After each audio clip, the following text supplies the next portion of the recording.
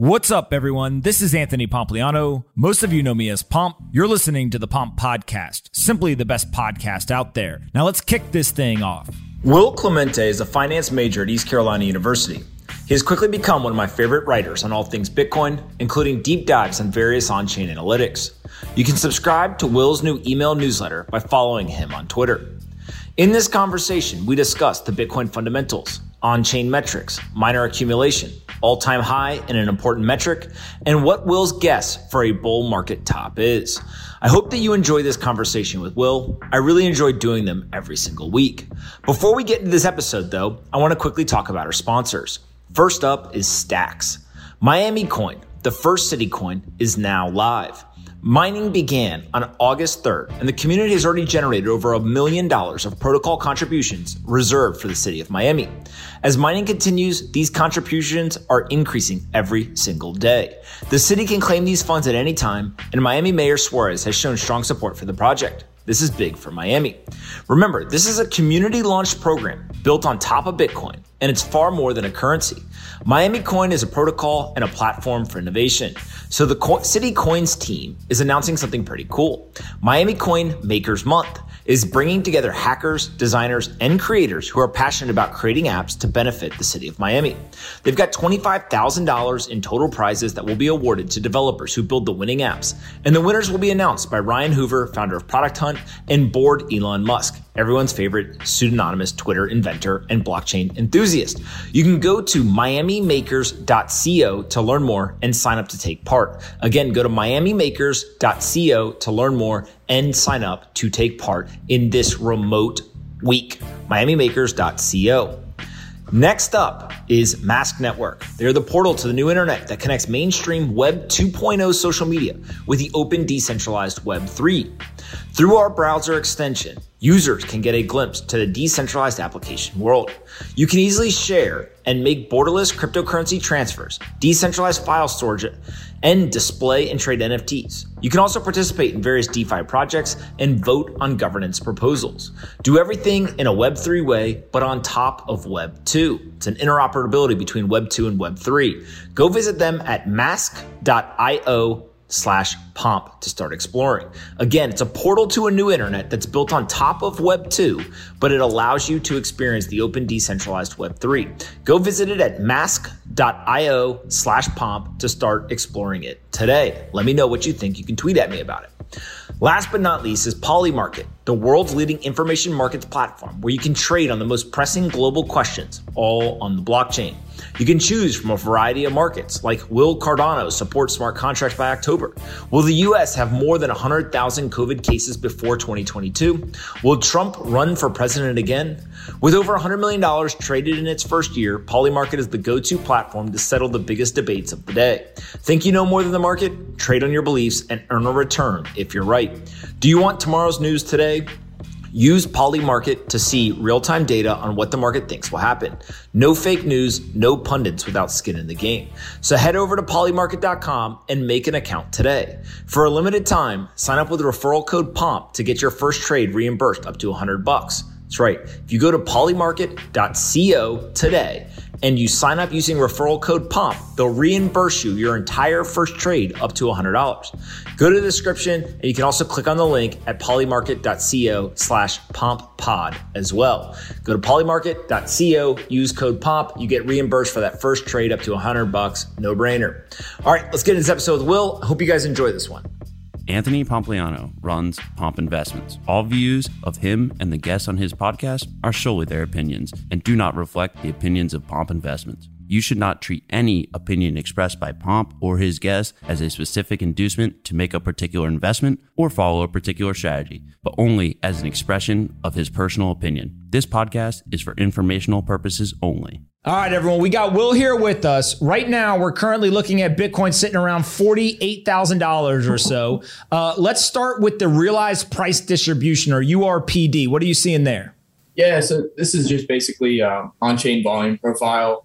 You're basically looking at which different price levels a certain amount of Bitcoin was moved. And so we have this massive zone of volume that was formed while we went sideways for 3 months between 30, 40K.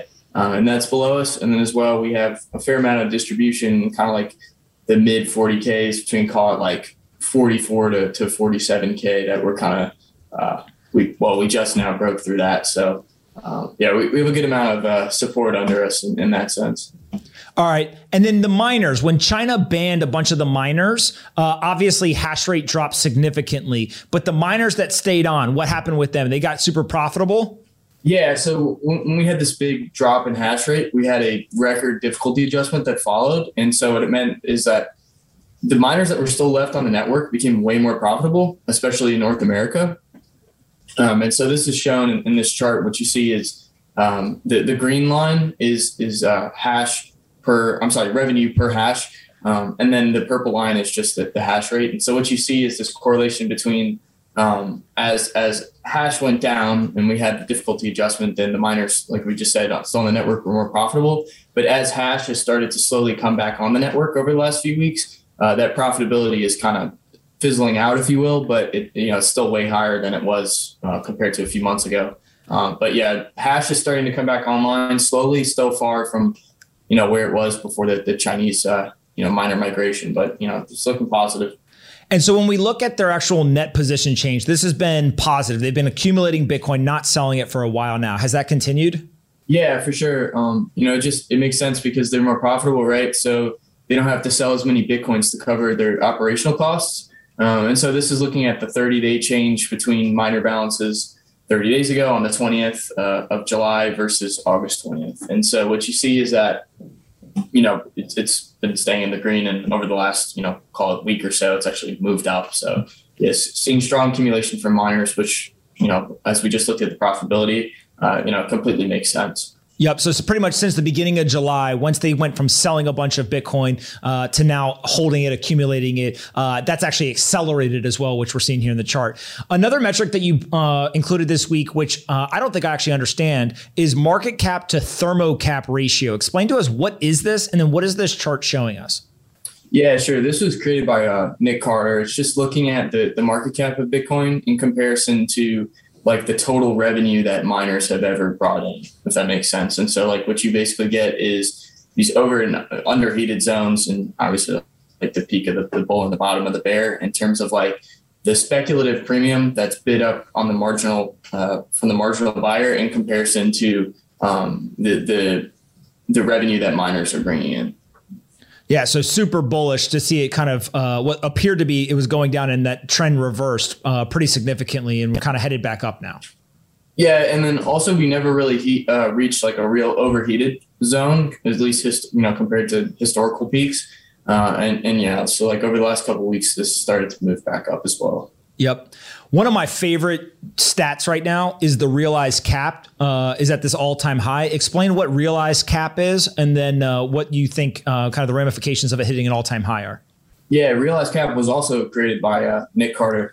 This is basically looking at, if anybody doesn't know, Nick Carter is like crazy smart. Realized cap is basically the average weighted price of Bitcoin. So it's the capitalization based off of when coins were last moved.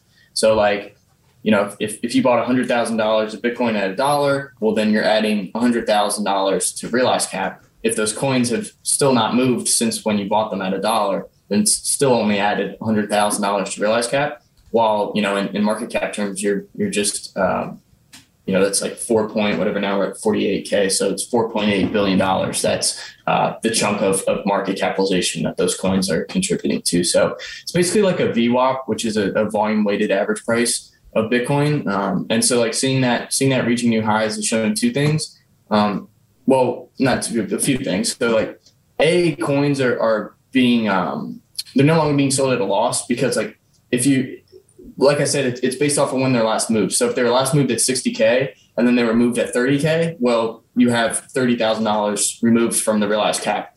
So seeing it go up is showing that coins are moving from below and not above. And so also it's showing that there's new capital inflows that's coming in and they're buying at these higher prices. So it's a really good sign, basically showing like the market's absorbing the profits that are being taken from below. So bullish. If we take the realized cap a step further, you've got David Puel's MVRV here. What is MVRV? And then what is it showing us? Yeah, this is a simple ratio, basically taking what we just described as the realized cap a ratio of that and the market cap. And then this is the Z-scored version. So it's adjusted for volatility, and it just kind of gives you like crisper signals on the upside. And so you get these very similar to the market cap to thermocap. You get these overheated zones in the top of the bull market. And then also you get these like nice buy zones in the bear. We kind of briefly dipped into the overheated zone, but we didn't break above it like we did historically. But yeah, we've started to see a recovery in this as well over the last like 2 weeks, especially over the last week. So it's another really positive sign. Basically, like the way you can think of this is when it goes up, it's basically showing that the marginal buyer is bidding the price up higher. It's at a higher premium comparison to like what the average price is that investors paid for their coins. So when this blows way up out of proportion, then it's the marginal price is way higher than what the actual average prices that investors bought in. So therefore the market's overheated by definition. And then also in the bear market, like when market cap goes below realized cap, you're in capitulation by definition because the market cap is below the average price that investors paid for their coins.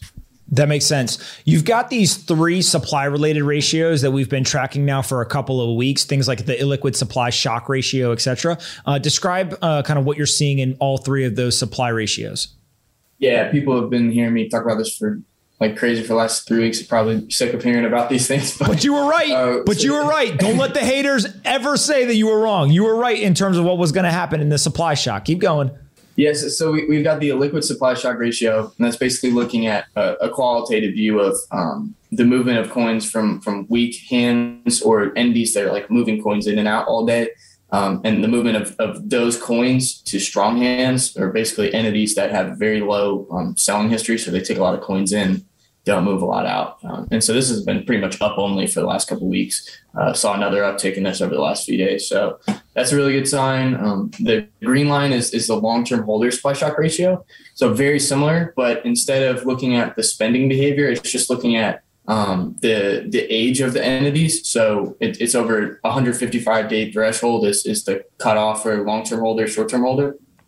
And so seeing this moving up is showing that coins are moving from short-term holders to long-term holders. It's also showing that those previously entities that were previously recognized as short-term are aging past that 155-day threshold. So showing that these entities that accumulated those coins 155 days ago are now starting to cross into that long-term threshold and are holding strong.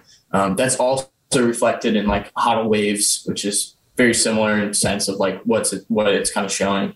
HODL waves is just showing like the percentage of supply that was last moved in a certain time frame. So you're seeing really strong maturation of coins in that sense as well.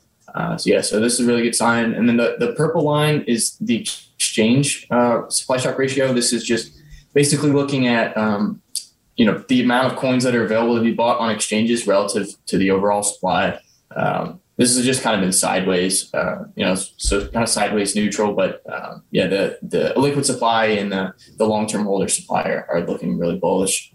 When we look at the long-term holder supply, we've got another chart here that shows, through 2018 and 2019, there's these 2 big upward movements that led to pretty significant price increases afterwards, shortly after. It appears that we're now looking at a third very large increase in the long-term holder supply. Is your expectation that, kind of history repeats? Yeah, so like there's a couple things to unpack here. This is basically just looking at the portion of supply, so just literally the percentage of supply held by these long-term holders. And so what you see is that, in the bottom of the bear markets, that long-term holders come in and they start buying discounted coins, and then when they get into the bull market, they distribute those coins. But in the bear market, when long-term holders hold a certain threshold of supply, then you get this supply squeeze effect because they lock up a certain portion. And so like there's not a certain threshold, but what you see is that when you get this peak in terms of the movement from those short-term to long-term holders, that's when you get those supply shock. Like there's not a certain ratio necessarily that it crosses to say that it's going to initiate a supply shock. But in a general sense, the idea here is just to illustrate the fact that long-term holders set the floor basically. And as we just touched on, long-term holders are accumulating really heavily right now. And so in my opinion, they are kind of setting the floor here. One of the big things to point out is the rate of increase. So like when you look at, like when people look at this, one of the things they'll say is like, oh, after 2017, you saw long-term holders also accumulating. So like, why is this bullish? But what you really need to look at here, in my opinion, is the rate of change. The rate of change here is way stronger than what it was in 2017. And then also the base that it was built off of is way higher. So like if you look at the bottom of long-term holdings in 2017, you see it's almost aside from 2012, it was at the lowest it ever was. So it was going to take a while for those long-term holders to reaccumulate those coins and initiate another supply shock, which came in the bottom of the bear market in 2018. But yeah, so we have a higher base for these long-term holders to build off of, and then also like a really high rate of change upwards. So it's just basically showing the same thing, just kind of in a broader sense that these long-term holders set the floor, and I suspect that's kind of what's going on right now. When we look at the illiquid supply shock ratio compared to 2017, it looks like you've identified almost the exact opposite of the end of a bull market. Explain what's going on here. Yeah, this is very similar. So we, two metrics ago, we explained the difference between the long-term and illiquid supply. So this is the illiquid supply shock ratio over time. And what you see is like in late 2017, this pretty much just dropped off like a rock, and then really didn't start moving back up. It kind of bottomed out in the bottom of the bear and then started moving back up after the COVID crash instantly. Ironically. So what we're seeing now is this reaccumulation that we've been describing. And this, when looking at 2017, looks nothing like what we saw heading into the bear market, where this metric pretty much just dropped off cliff. So yeah, complete opposite of what historically has marked kind of like bearish price action. Bullish. All right. Spent output age bands. Yeah, this is something we've been looking at in terms of like, is this a dead cat bounce or not? Because what you don't want to see is long-term holders taking exit liquidity and then just dumping on the first opportunity they get. So this is looking at all the spent outputs above 6 months, because that's the closest threshold I could get it to the long-term holders, which is 5 months. But looking at this, we really haven't seen anything alarming. We did get some movement on Tuesday from 2 to 3 year old coins. But that was seems like it was just a one-off thing. Overall, the trend is nothing alarming. Also looking at, dormancy and destruction, which is basically Coindays destroyed. And then also the average spent output lifespan. These are all basically saying the same thing, just kind of looking at the age of the coins moving. And yeah, like not seeing anything alarming there in the sense of like what we mentioned about long-term holders taking exit liquidity. So this is a good sign so far. When you look at things like the entity adjusted NUPL, the net unrealized profit loss, what are you seeing? Yeah. Like the premise of this metric is basically when you get into like a full blown bull market, people get really complacent and they don't want to take profits, right? And so like that basically sets up the market for a big capitulation once you finally get that move down, because nobody's taking profits. So then everyone basically takes profit at once and causes a cascade. And so you basically have these little zones. You have capitulation, hope and fear, optimism, anxiety, belief, denial, euphoria, greed. We never reached the euphoria greed zone that we have historically, but we also interestingly bounced off the hope and fear threshold, which is very similar to when you look back in mid-2013, what happened there. Both after the 2013 and after the 2017 bull runs, when we started moving into the bear market, we actually did dip into that hope and fear zone. So yeah, like that kind of distinguishes it for me in terms of like, is this kind of like a mid-cycle thing, or are we perhaps just seeing like a relief rally? It doesn't resemble it in that sense. And we're starting to move back into that belief denial phase. So people are not realizing their profits, aka kind of holding their coins. Stablecoin supply ratio? Yeah, this is comparing the market cap of Bitcoin relative to the overall stablecoin supply. And so this is running like Bollinger Bands. Willy Woo did this. He ran Bollinger Bands over it. And what you see is that whenever the ratio dips below the bottom Bollinger Band, it is marked kind of like this historical bottom, basically. You see late 2018, March 2020, September of last year, and then just recently, a few weeks ago, we went below. And now we're starting to come back inside of the Bollinger Band. So that's basically showing to me that stablecoins are starting to flow back into the market. And then very similarly, we have the stablecoin exchange reserve ratio, which I created this week.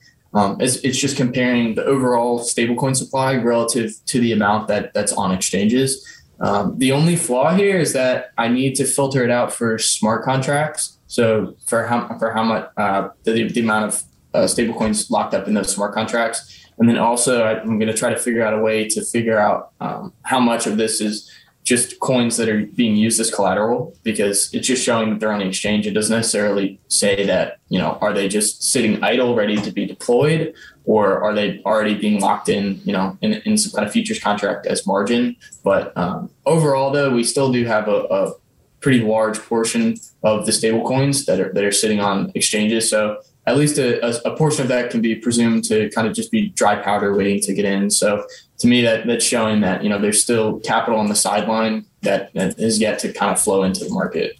This is how you know Will's a young wizard. So he just casually dropped. Yeah, I just created this new metric this week. No problem. All right, let's go to SOPRA, spend output profit ratio. Remind everyone what this is and explain what it means that it's over 1 still. Yeah, Pomp, I think we've looked at this metric every week since we met. This is looking at the profit taking of the coins, and then this is the adjusted version, ASOPR. This is basically looking at SOPR, but filtering out the outputs under 1 hour, so it kind of just gives it a little more clear signal. The 1 threshold is basically the kind of like the pull bear threshold, if you will. When the market is in kind of a bearish phase, it tends to stay below 1, and in a bullish phase, it stays above. And so we got that breakout above 1 in late July, like 3 weeks ago. And so what we wanted to see is twofold. So we wanted to see a retest of 1 as support if we got a price correction, and then also kind of see the ratio stabilize above 1. So we got, you'll see right above August 2nd on the timeline on the bottom. You'll see we bounced off the 1 threshold on a price drop, and then we've kind of just stabilized above 1. So to me, we had seen that bounce, and then I was just looking for the full confirmation with the stability above 1, but I think we have that now after kind of hovering above it for the last couple of weeks. So to me, I think this is like a textbook SOPR reversal. So this is one of the more bullish things. One of the things you told me a couple of weeks ago was if you had to make a bear case for Bitcoin at the time, was the number of transactions or the active addresses was going down, and that wasn't good. It appears that it's coming back now. Yeah, this is like the one thing that I was kind of skeptical of. Like when you looked at transactional activity, looked at the mempool, everything just looked kind of dead. But we are starting to see that move back up. So when you're looking at active addresses, you're also looking at just the number of transactions. Both of these things are starting to move back up, which is a positive sign of kind of like follow through on this rally. But of course, want to see more continuation of that over the coming weeks. But so far, so good. All right. And then lastly, derivatives is something that I think you're starting to get deeper and deeper into. What are you seeing there? Yeah, a few things. So the chart I threw in the newsletter this week was the futures estimated leverage ratio. This is just looking at the amount of Bitcoin on an exchange relative to the open interest. So it's trying to kind of ballpark the amount of leverage that people are using. So basically like, the amount of how collateralized people are. And so looking at this, then also looking at funding, which is the mechanism that's used to peg the perpetual swap contract to spot price. That's not near what the levels it was back in February, March earlier this year at similar price levels. So like overall, it looks pretty healthy, but we'll have to watch over the coming weeks. If we start to see funding absolutely spike, then we might get some kind of like short-term price pullback. But I think funding is best used when you're looking at the weight that open interest has against market cap. So you can take like a very simple ratio of just market cap to open interest and see what percentage of market cap is made up of open interest. And so like when you go back earlier this year, that was way higher than where it is now. We're very similar to the estimated leverage ratio. We're kind of, we're not really overheated in that sense at all. So yeah, derivatives for now look pretty healthy, and there's nothing of kind of red alarm there. I got 2 last questions for you, and then we'll let you go. First is, I saw Dylan LeClaire say Bitcoin all-time high September. When do you think we hit an all-time high? Do you have an estimation? Do I say something for engagement, or do I try to be objective here? You pick. It's your answer. Let me see. I'm going to say this. I'll say by the end of the year, I think 75K is conservative. Whether we get new all-time highs next month, I think it's kind of up in the air to an extent. It could depend on like some macro factors because, macro doesn't look really great right now. So if we don't get like any of those existential threats, then I'll say, yeah, we get all-time highs next month. Okay. Second question. Where we sit today, if you had to pick, what's the highest you could see it going? Not saying it's going there, but what's the absolute highest you could see Bitcoin going this year? Yeah, so I have a price model basically looking at like the historical tops. It's marked the historical top. It wasn't built by me, it was built by Willie. It's marked the historical tops within like 5%. And so right now that model's sitting right around 176K.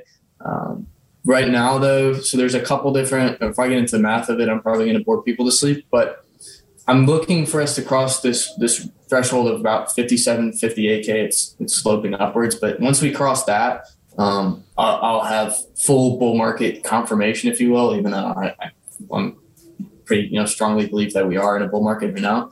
But once we get over that, then I'll have that full confirmation, which also by the time we get there, it'll probably be around all-time highs anyway. But once we get above that, I'd probably be targeting around 92, 94K, which is the next threshold in that model. So right now, looking to see if we get above that. Once we get above that, we targeting around mid 90Ks. And then if we can get above that, then, we'll see where that top model is kind of sloping at. I suspect, by then it'll probably be up near 200K because it's sloping upwards. But yeah, for now, it's around 176K. So 176 to 200,000, not saying it's going there, but it's possible. Yeah. Perhaps that'd be like the absolute cycle top. All right, man. Where can we send people to follow you on Twitter and subscribe to the newsletter? Yeah, sure. Thanks for the plug. I'm W Clemente III on Twitter, and then the newsletter's in my bio. It's just blockwareintelligence.com. You came on and Bitcoin started absolutely ripping. So at like almost 49,000 right now. Oh. Yeah. Whoa, look at that live reaction. Look at the live reaction. Oh. The people love to hear the young wizard when he talks about Bitcoin. It'll be very interesting. You have any ideas to when we'll break 50,000? I feel like that's like another big kind of psychological barrier. It's closer to 100 than zero. See, I think 50K is probably the last logical level for bears, because that's where we broke down from the lower low when we broke down in mid-May. And so if we can get back above that, I think the whole idea of a dead cat bounce from a price structure standpoint, the probabilities of that are going lower and lower, especially once we get above that. 50K is also just like a nice round number, so we'll probably see some resistance there. It depends though. Like if we get there and everybody's shorting it, then odds are we'll probably break through relatively soon, right? So we'll have to look at funding once we get up there. But yeah, like if everybody's trying to long resistance, then yeah, we probably get a rejection there, at least for the short term. But I think like 50K is probably the last logical level for like a macro lower high. And above that, I think it's probably gonna be pretty quick to that upper 50K, upper 60K range. But I think like 50K is like the final boss in my opinion. 50K is the final boss. Joe and John are sitting here, eyes wide, ready to roll. They're like, hey, we'll take down that wall, and then we'll see you at a new all-time high. Going right through it. We all buy at the same time. We all coordinated on Twitter. Willie Whale. That's what we're going to start calling you, Will the Whale. All right, man. Listen, I did my $50 DCA buy this morning, so I'm doing there you go. He pushed him up. He's pushing it up. All right, man. Listen. Thank you so much for doing this. Everyone appreciates when you come on. They absolutely love it. And we'll do it again next Friday. Keep up the great work. I see you absolutely just cranking out content on Twitter. So everyone make sure you go follow Will. Probably the best follow. Your followers, by the way. Let's see, what are you at this week? Last week you were growing. Oh man, you're at 184,000. You are absolutely exploding right now. Yeah, it's pretty wild, man. Like sometimes I'll look at it and like I'll have to double look and be like, do I really have that many followers? Real quick for Joe and John, end of year Will Clemente follower prediction. It depends on the price. I'm going somewhere between. I'm bullish on the price, so I think it's going to be somewhere between. I'll say 275. 275, John. I'm going to say 300 plus. I got you, Will. You guys are haters. Will Clemente will end the year with over 500,000 followers. Oh shit, he's at 183, 500,000. He's got as long as he keeps tweeting, he keeps doing high quality work, he's going to end up the year with over 500,000. Will, this is relying on you here, so. Will, don't let me down. I changed my number. I got you, brother. All right. We'll see. All right, we'll see you next Friday. Thanks for doing it, man. Thanks, Will. No problem. Take it easy, guys. Later.